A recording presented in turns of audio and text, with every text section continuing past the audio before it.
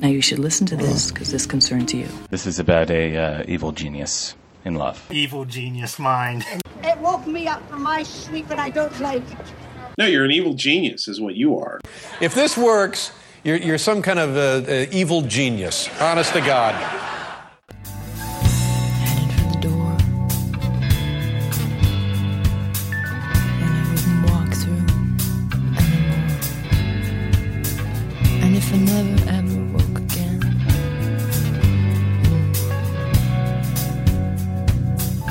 it's almost worth it.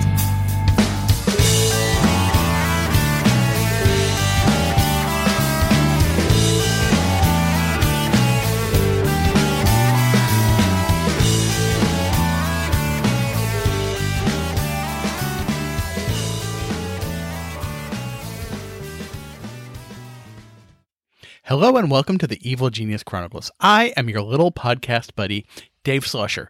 Welcome to this show. This show is being recorded for September 22nd, 2023. Does it get better than this? I don't think so. First to business. The show is not work safe, not kid safe.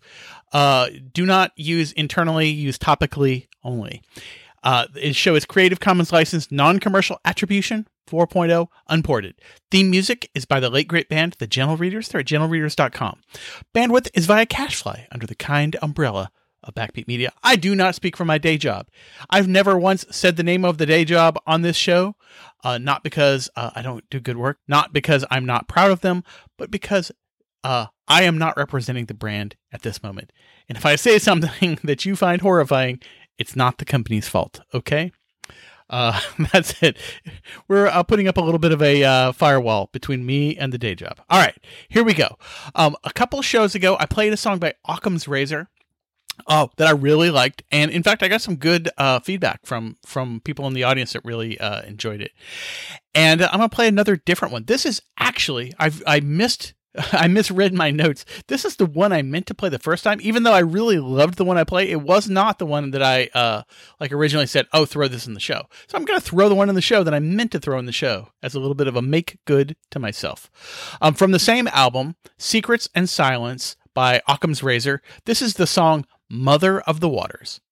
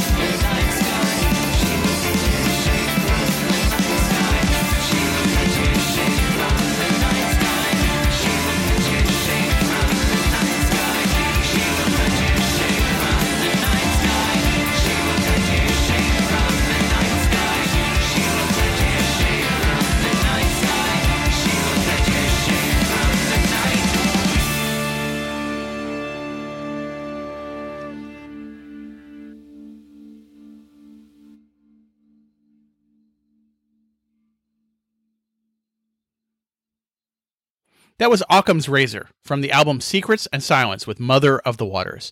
And if you go to the show notes at evilgeniuschronicles.org, you will find a link to their Bandcamp. Whenever possible now, I'm preferring the link to the Bandcamp over anything else, including the Amazon Music that I've used for forever, because fuck Amazon. That's no other reason than fuck Amazon. All right. I told the story at last show. The last show was mostly all about buying this Audi e-tron and kind of the adventures in charging. I alluded to or foretold the story of going to the Comic-Con and how bringing the other kid was making the charging a deal. The other kid did not come. Sadly, the other kid is homeschooled and has done probably what all of you parents out there who had school children during the pandemic. Practically all of you probably went through this at some point or another when you said, did you do all of your work that you were assigned from online school? And the kid says, yes, I did all the work I was assigned from online school. And then you go and check, and the kid has not done all the work assigned from online school. That's what happened to this other kid. This other kid could not go to the Comic-Con with us, which was a bit of a bummer for attending the Comic-Con, but it made driving to and from the Comic-Con a little easier. We, in fact, when we were in Florence, we drove around. Sadly, we tried to go to our traditional Cajun restaurant, drive, the 5 miles to it, and then it's out of business. And we ended up going to a restaurant right next to the convention center that we just left. But after we left the con, it's like middle of the afternoon Saturday, like 3:30 or so. I went ahead and went to the Walmart that has the Electrify America fast charger. And I said, we can get home without it, but I also won't have much charge. So let's just do this. And in my Audi app, when I bought it, I go and look at my Audi app and they say, I have 1,000 credits with Electrify America. What they specifically, and I looked to see, what in the hell does 1,000 credits mean? It's great that I have 1,000 credits. What is that? $1,000? 1,000 kilowatt hours? 1,000 miles? 1,000 watts? Credits. That's what they are. They're credits. What does a credit mean in the real world? You figure it out yourself, asshole. That's what it means. Well, so I go to the Electrify America charger. Now, back when it was a necessity, like when I was going to be unable to get home without this, I was kind of stressing it because I thought, what if they're full? And my buddy in Atlanta said, don't worry about it too much because people are not there. You're not going to wait more than 10 minutes because they turn over fast because, people don't have to be there a long time. So I pull up and sure enough, there are 4 pedestals. There are 8 handles. And it gives you the impression that there are 8 chargers, but there are in fact 4 chargers because you can only use one of the handles on one of the pedestals. So if there are 4 cars charging, even though there are 4 free handles, there are 0 free chargers. That's just how Electrify America works. But I pull up and they typically have 2 150s and 2 350 kilowatt chargers. And if the 2 150s were full, I would have parked in the 350 and used it, even though my car can't use more than 150. So I'm using the faster one. I'm occupying a faster one that I can't use, but I would be willing to do that if that was the only option. It was not the option. I pull into the 150. I plug it in. I use the Audi app to start the whole thing. So theoretically, I'm paying for it with my credits. When I pulled into this thing, I had 81 miles left on my car. I plug the thing in and I go back in and look at it. And I've been charging at this point 30 seconds and it says like 82 miles, 83 miles, 84 miles. And like within 1 minute, it was like 87 miles. I was like, oh, really? So bearing in mind that like when I plug into my house trickle charger, the 120 AC thing, I get 1 mile every 30 minutes. And now I'm getting like 1 mile every like 17 seconds. It's very, very different experience. I charged on that thing for 17 minutes. I ended up having a discussion with the guy who plugged in next spot over with the Kia Niro. And of course, at this stage of the game, when you're at a DC fast charger, you're probably going to talk about electric vehicles to all the people on all the other electric vehicles. It's just sort of where we're at. In 2004, a lot of your podcasts were about podcasting and other podcasters. It's just how it is. In 2023, a lot of your EV time is spent talking to EV people about EV things. It's just the natural life cycle of life. And he actually said that he didn't like that he has to think about it so much. He says he regrets having bought that, and he wished he had bought the hybrid version of the same car. And I'm different, right? I in no way regret it. In fact, I love this car, and I love everything about it. So I charged for a total of 17 minutes. And when I was done, I had 185 miles of range. So I got more than 100 miles of range added in those 17 minutes. And then I used, I don't remember the exact number, 30. So I put 34 kilowatts into my car for 34 kilowatt hours. So I charged 17 minutes at, somewhere around 150. And so it worked out to be 34 kilowatt hours. Turns out now that that's done, I can do the math and see that yes, in fact, the Audi credits, one credit is in fact a kilowatt hour. So it works out that had I been paying rack rate for this, it would have been 48 cents a kilowatt hour. So now I can say that those 1,000 credits from Audi are in fact roughly $500 worth of charging. So now I actually know kind of what the value of that is. So they did not tell me ahead of time. They just gave me this abstract thing. It's a credit. So do it. Use the credit for credit things. I was like, okay. So anyway, that adventure, that seal has been popped. And in fact, although my e-tron has this is an option. Like the base model only has one charger on the driver's side. And mine has two chargers. It has one on the left and right. And they said you have to DC charge on the driver's side. And typically, I mostly use the passenger side one just because that's where it reaches in my driveway the way it is presently. The geometry works out that way. So I use the right side almost always. I had never noticed until Saturday when I'm doing the DC fast charger. There's a whole separate lower plug underneath the plug I always use, and that's where like the extra thing. I had seen these plugs, how there's these extra plugs when you do the DC fast charger. I never even noticed them. There's a little rubber thing that's over them ordinarily.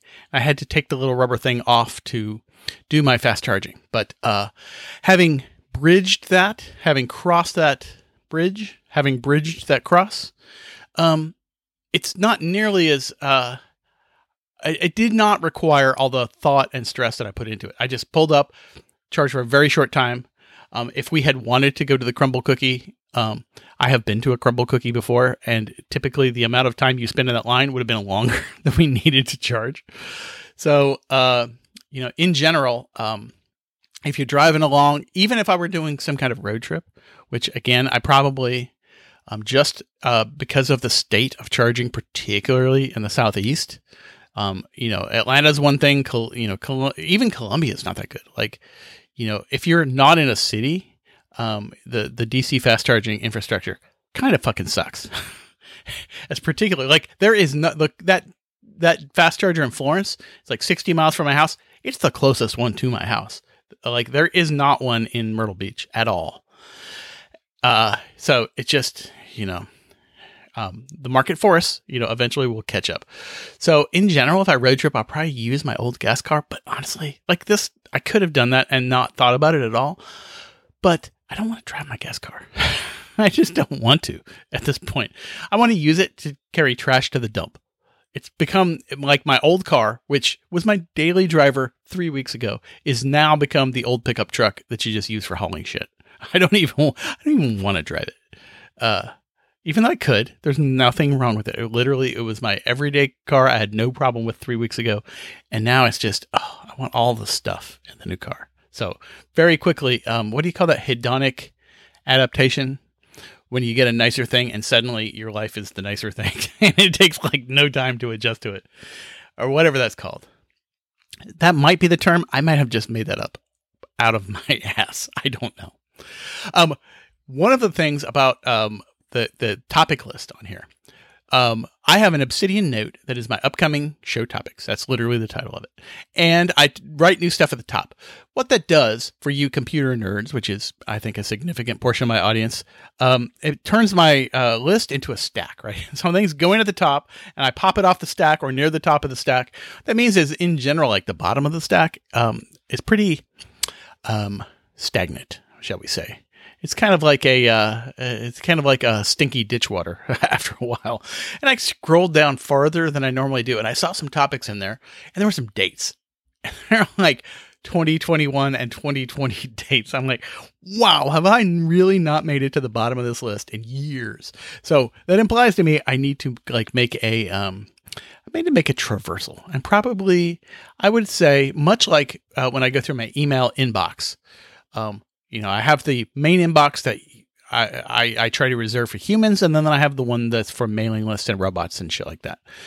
And every so often, I'll go into the mailing list one and just say, search on today, the word today in the subject line. I'll just delete every one of those. Ends today. Okay. Well, that's a thing I don't have to worry about because it ain't today anymore. Or ends soon, the word soon. And I just delete everything with the word soon in it. A lot of these topics, I think, can go away. They've either been covered or are no longer relevant. They've aged themselves out. But what I did is just from some of the ones, I kind of actually collected a few things together that seem a little thematically together. And I'll this show, like the balance of this show, is going to be a little experiment in that. Like, how well do these things that may have gone in years apart, how well do they hang together? And we will see. If you can see the seams, then it's probably a bad idea. Maybe I shan't do it going forward. But one of the things that happened fairly recently, there is a developer. It's closed, but it's not very closed. It's very, very easy to get on it. It's not a public sign up, but practically nobody that belongs there would have a hard time getting into this thing. And it's a developer relations Slack. And, for developer evangelists, developer advocates, people in my line of work. And I was in with the previous job.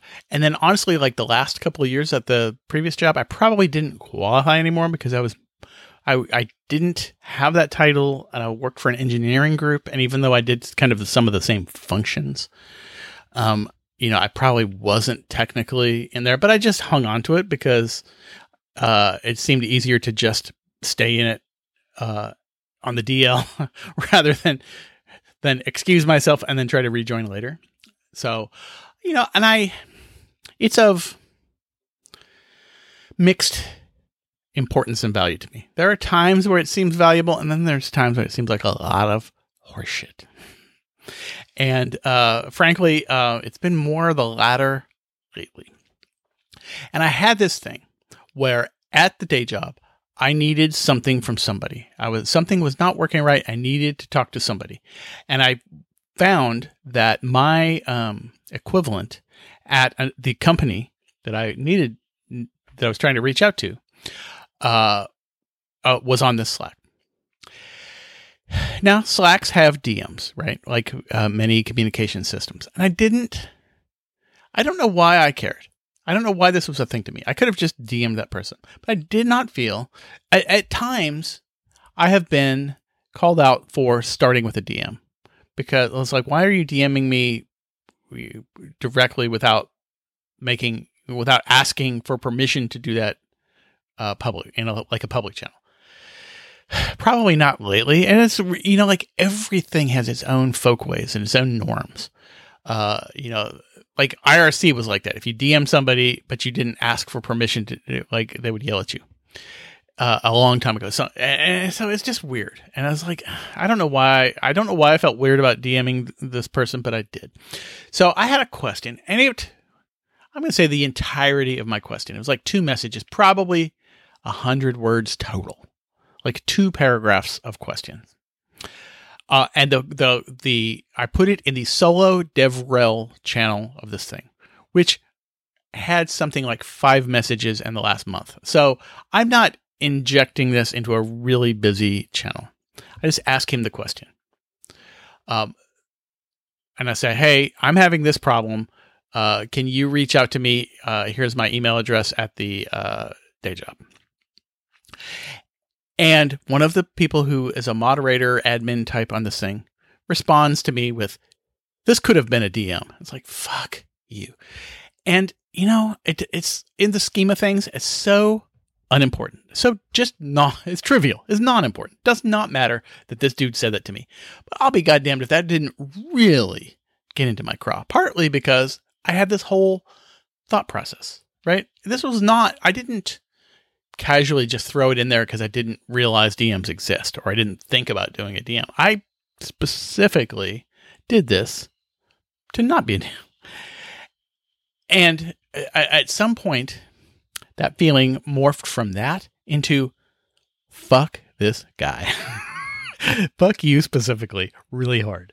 And now I just sort of, I mean, from that one thing, which from his view is probably benign. I'm sure he doesn't remember that he even did this. Now I just fucking hate this guy. So, and just like carrying on from that, I sort of fucking hate the Slack. And I don't know, like, I don't know why this one thing just gets to me so much.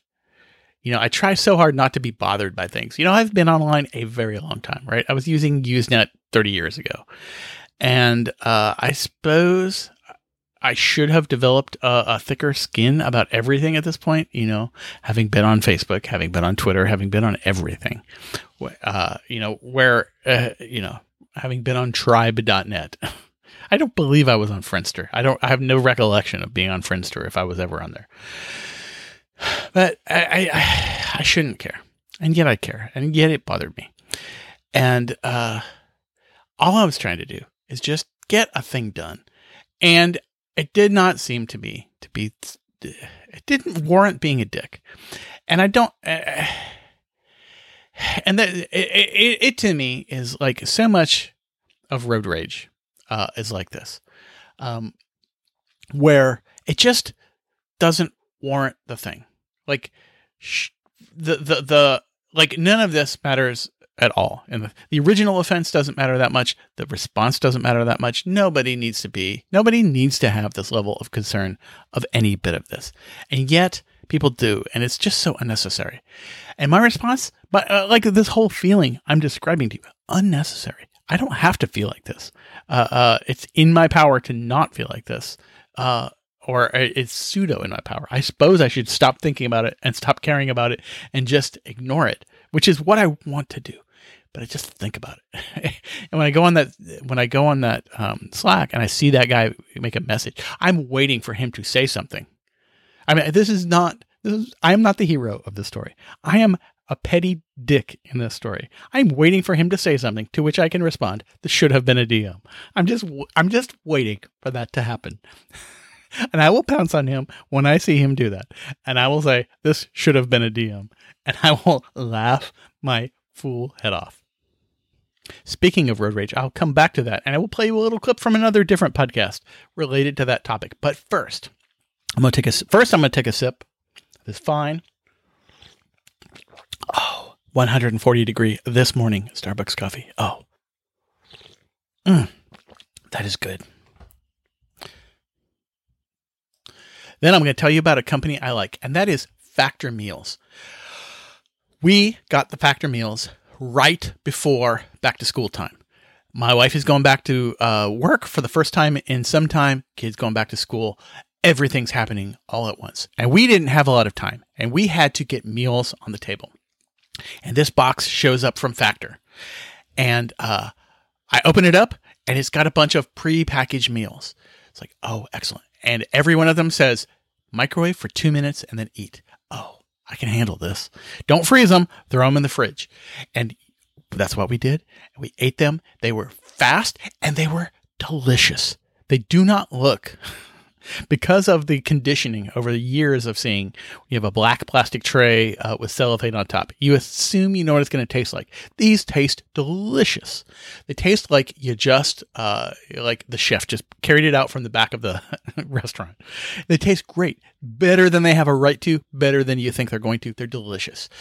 We got the vegetarian vegan option. You can get anything. You can get meaty, heavy stuff. You can get the gourmet plus. You can get whatever you want. These are dietitian approved. They're not frozen. They stick it in the dry ice. They cool it, stick it in the dry ice. Next thing you know, it's on your door, and shortly after that, it's in your belly.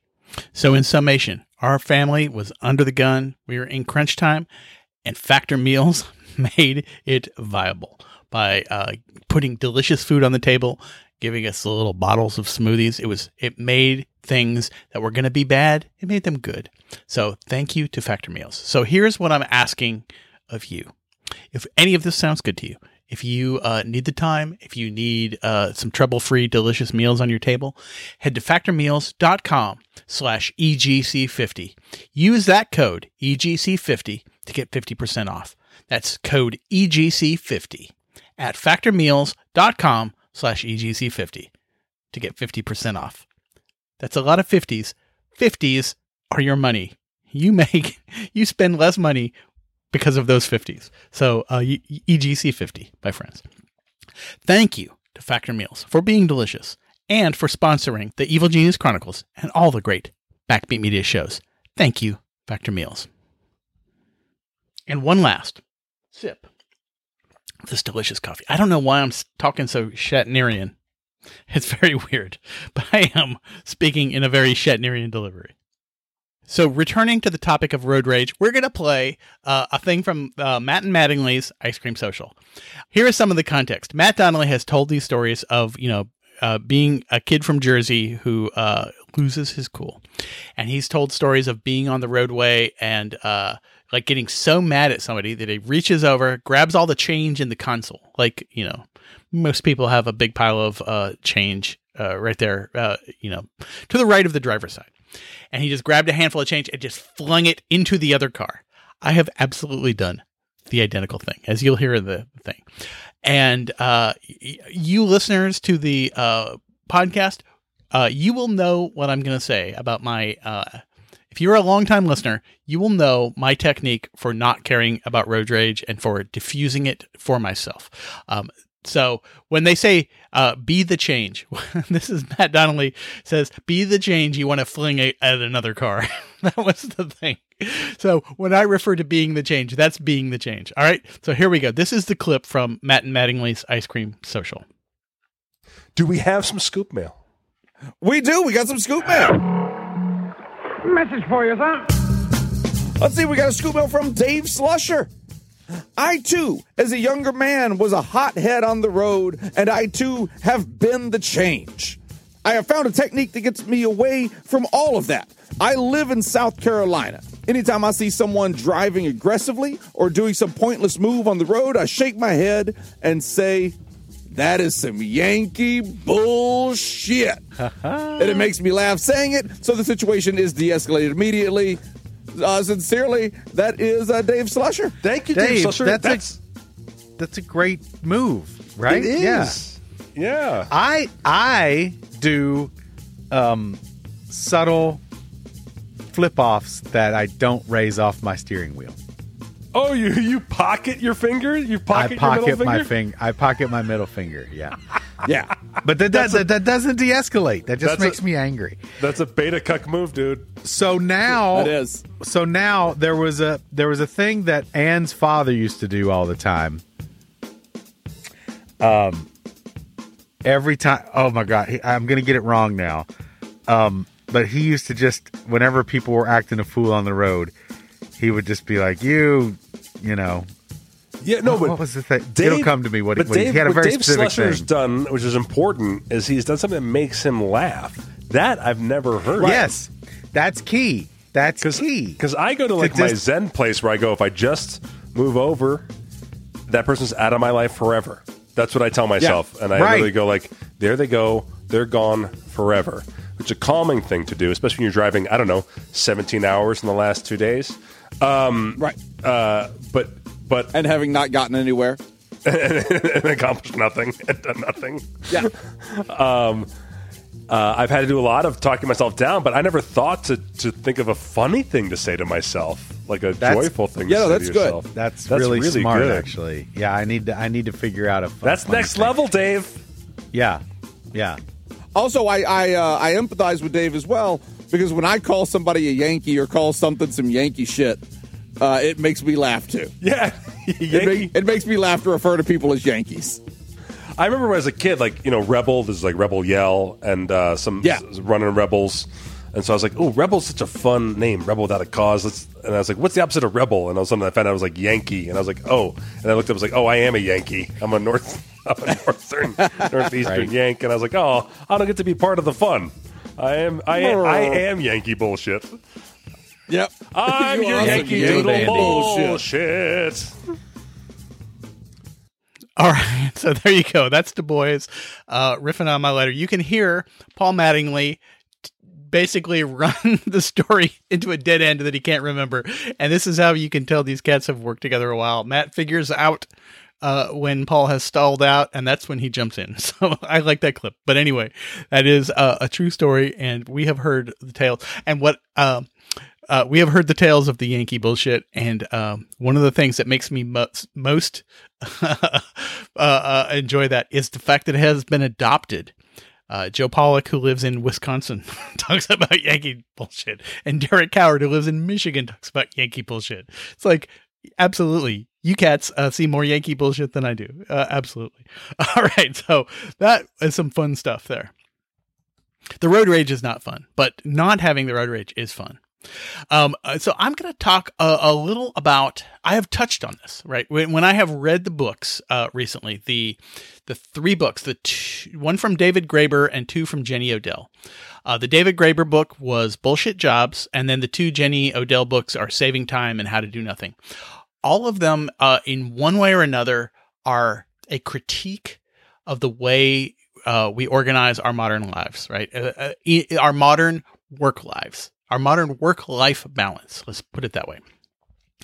And, how, like what work's available, that's, more the Graeber, how we react to it, that's more the Jenny Odell.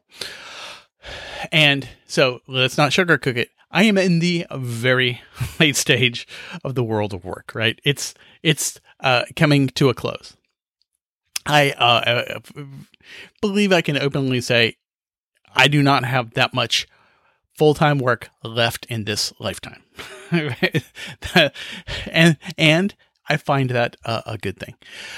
So now kind of looking at that, the many times I've discussed how ridiculous the whole, what are you going to do with your time? It's like, dude, I literally, since the beginning of the school year, with dealing with the father-in-law and dialysis, my wife at work, even though we have the neighbor helping with getting the kid picked up, making sure the kid gets to school and gets home from school and everybody gets everywhere and the pets get to the vet when they need it and the things get done, I can barely fit my job in around all the other things that are happening.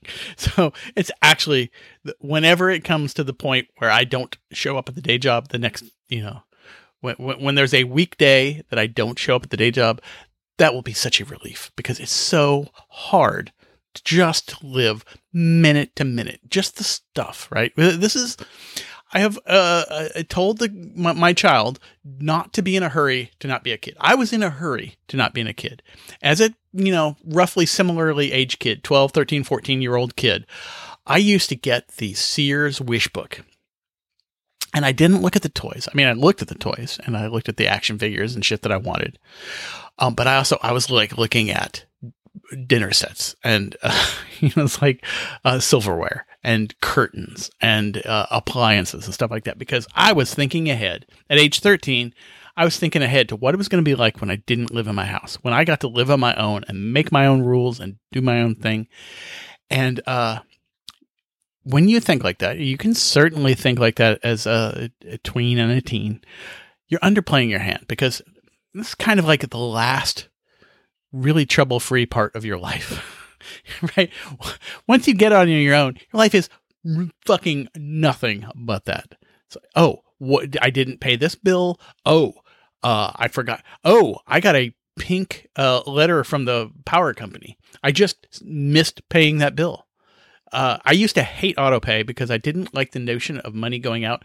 I thought if I die in this house by myself, I want somebody to notice that I'm not paying my bills. I don't want them to find my mummified corpse in front of the TV, like those stories, occasional horrifying stories we hear. I've changed my tune on that because this happened very recently. I got one of those scary things, like we're this close to cutting your power off, just because I missed a bill. I just forgot to pay it. I mean, and I have an app. I could pay it. I can pay it on my phone with the app in like 10 seconds, and I just missed that I had a bill. It's like, fuck it.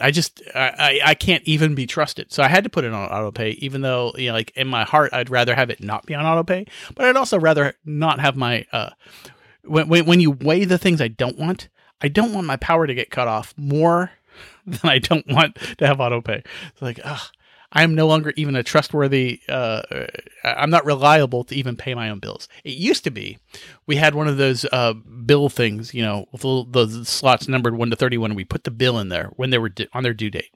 And like on a Sunday, we would pay like the next 10 days, And that was back when we didn't have enough money to pay all the bills simultaneously. Now the idea is just pay the bill on the day it comes in.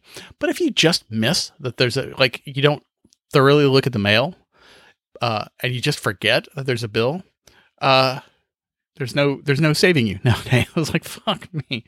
So, all that stuff, all that adult stuff, all that work stuff, all the things that it takes to just make an adult life happen, right? When you're the one in charge of things, when you're the one responsible for whether or not your rent gets paid or your mortgage gets paid or your insurance gets paid or your power bill, any utility, anything, or the internet bill.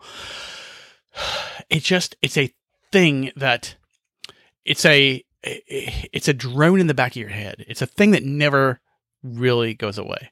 I mean, you can have it under control. You can have the money to pay it. I had the money to pay it, and I still got it out of control because I lost the metronomic drumbeat of, the bill is due. I just didn't even notice the bill. So it's not even enough to have the money. You got to have the mindset and the organization and the paying attention. It's like, oh God, it's like, and some of this stuff, I'm in that thing. I'm well enough off that I will be able to retire at an age younger than an American typically retires at. That's good. I believe I've said it on here. If not, I've said it in my life many times, is I've crossed the threshold where I will be retiring early. I'm now retiring at the young end of normal because I'm just too old to have retired early. But I shan't be working at age 65. That ain't happening. I shan't be working at age 62. That ain't happening. So I have enough money to make that life happen. What I don't have is enough money to do the very wealthy personal assistant that handles the mundane shit, that does the other things for you. I won't ever get to that. I'm going to be, one of the things I'm looking forward to when I don't have a job is I'm going to be doing all the tree trimming. Like we paid those guys to come and trim the trees. Other than stuff that it takes like a bucket truck to get to, we've got some hedges that need some attention. I don't have to do all the hedges in a day. I've got literally every day. I could do 20 feet of hedge a day until the hedges are done. I could take all week and do some of the hedge. I can do I have all these things I can do. I have all these projects on top of the things that must happen. Grandpa still got to go to dialysis. Kids still got to go to school. Kids still got to come home from school. I've got to go to the doctor. Grandpa's got to go to the doctor. The dogs have to go to the doctor. The kid has to go to the doctor. We all have to go to the dentist. Just the stuff of life. And, so all those books that I were referring to are about how important does your job really need to be in your life, right? The best thing about the pandemic, the quiet quitting stuff obviously was horseshit because it went immediately to, we don't have enough workers, or we have the workers are quiet quitting to we're laying everybody off. And I noticed this thing just yesterday. Salesforce, who laid off 7,000 people, are hiring 3,300 people. It's like, what the fuck is going on over there? You laid off 7,000 people and now you admit, we need 50% of those back. What are you doing? Why didn't you just not lay them off? Or as somebody pointed out, They said, this is basically admission. We can't possibly make a reorg happen. So we're going to fire all the people we don't want and then rehire the people we do want because we don't know how to move them around. It's like, man, is this any way to run a railroad? It doesn't seem like it to me. But there's it's not just the thing. It's not just the jobs themselves. It's not just the work-life balance. It's not all that stuff. It's like the internalized mindset, right? And I find myself doing this, right? I do this with the to-do lists for the weekend. I literally just did it when I was talking about the hedges and like the stuff I'm going to do. Like thinking in terms of like the productivity output mindset. I can't shake that. That will actually be the project from retirement until death. The project will be shaking an output-oriented productivity mindset because it's been presented basically my entire life as that is the way you approach life. What can you do? What can you log on, you hire onto a company, and then you put out output, you make money for them, they give you some fraction of it, and then you die. That's how you achieve a life. And, so you see this well-meaning people who are doing what they think is best for themselves. They're doing what they want to for themselves. There's that like entrepreneur mindset. There's that grindy hustle type. And, and I see this on LinkedIn. I see people I like, people I am fond of, people that I think highly of. I'll see them. It's time to grind. We're going to, that whole thing with Elon Musk at the people at Twitter. I was like, are you hardcore? Like, are you willing to, that mindset that we're going to grind, whether it's for yourself, whether you're a solo entrepreneur or you're doing this for your corporation or however, any point in between. The notion that what it is to do is to get up and then grind and then stop.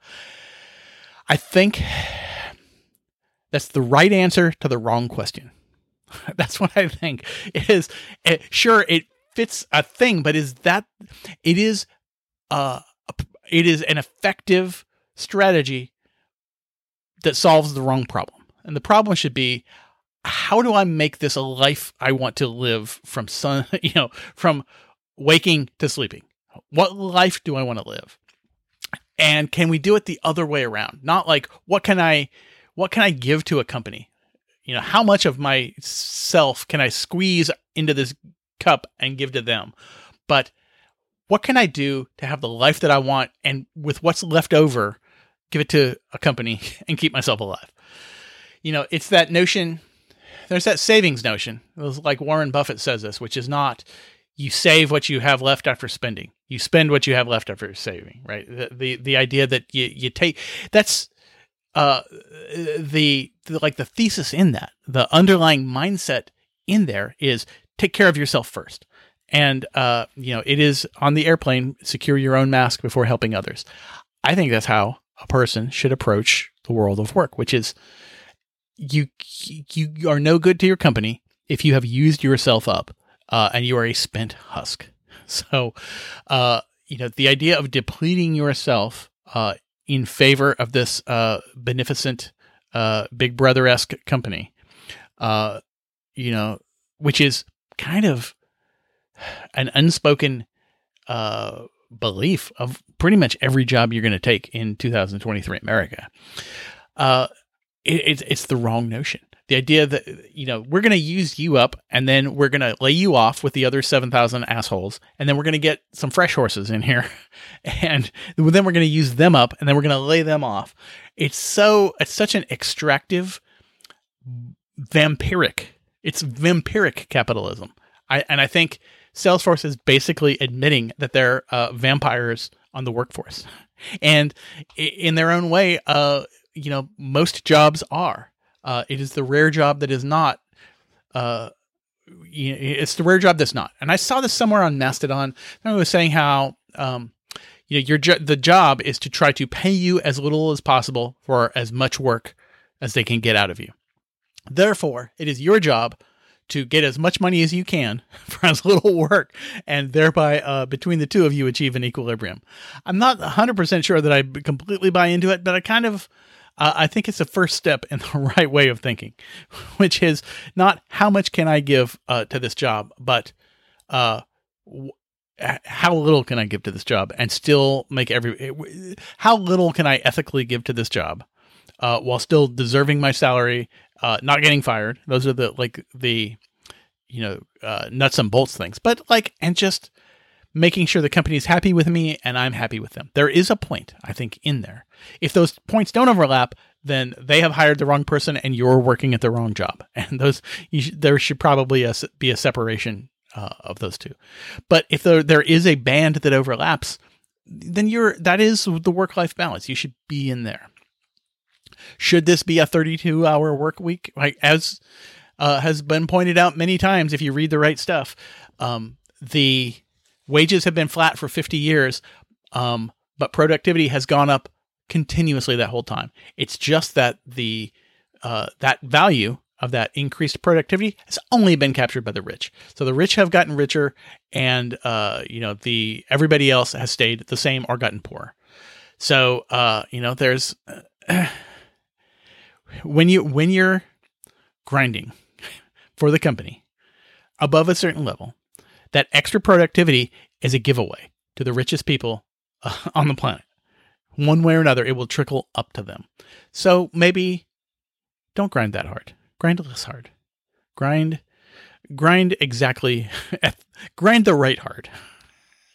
Is that a show title? That is a grind the right hard. But anyway, this is how I've been thinking. Now, one can argue, and one would be right, that I have the luxury of thinking this way because at my day job, at the parent company of my day job is oddly structured in that I work for a wholly owned subsidiary, and we have a larger company that you may not know the direct company I work for, but you absolutely know the parent company. And the parent company does these, I guess they're intended for the benefit of the workers. They're kind of these paternalistic, personal growth things. Here's how to better your career. Here's these career growth things. And that, as long as I've worked there, which is a year and a half, I've never attended a single one of those because I find it so depressing. The thought that I would have enough career to develop any further. I don't want to develop my career. I want to end my career at this point. I don't want any growth. There's nothing I want to do better. I want to do it all worse and then stop. That's where I'm at today as I record this. I want to do it all worse and then cease. Speaking of doing it worse and then ceasing, I think that's where we're at with this show. I'm both doing it worse and I'm ceasing. But before I cease, and now it's time for something we call the reading of the patrons.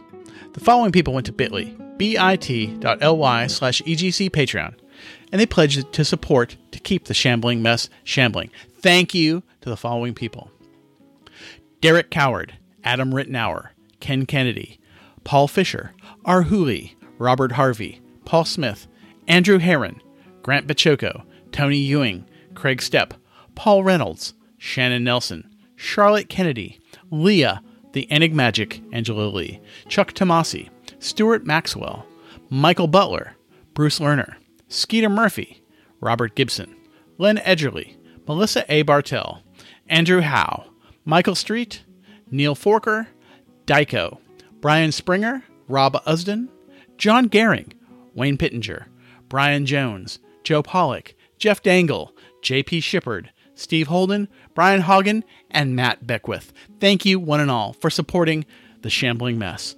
And now, let us kill the music. Thank you for listening. If you found anything of value in this show, feel free to reach out. The link to everything I've talked about and the link to find the Discord or find me on Mastodon or wherever, evilgeniuschronicles.org. You can email me, dave@evilgeniuschronicles.org, which is also the way you can find that blog on Mastodon. I appreciate everything everybody does. I love the feedback. Some of the recent shows have been based around the feedback. So if you got feedback you want to backfeed it to me, baby. All right. Thank you for listening. Thank you for everything. Thank you for your time. Stay safe out there. Don't work harder than you have to. Keep yourself sane. Keep yourself alive. Let us go out and pursue life. I will catch you again next time. And don't forget that I love you. Goodbye. Hello and welcome to the Evil Genius Chronicles podcast. What the fuck just happened? Let's do this.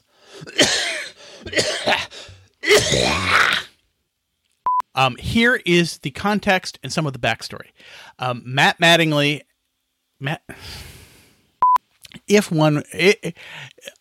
I'm both doing it worth. I can't say those words.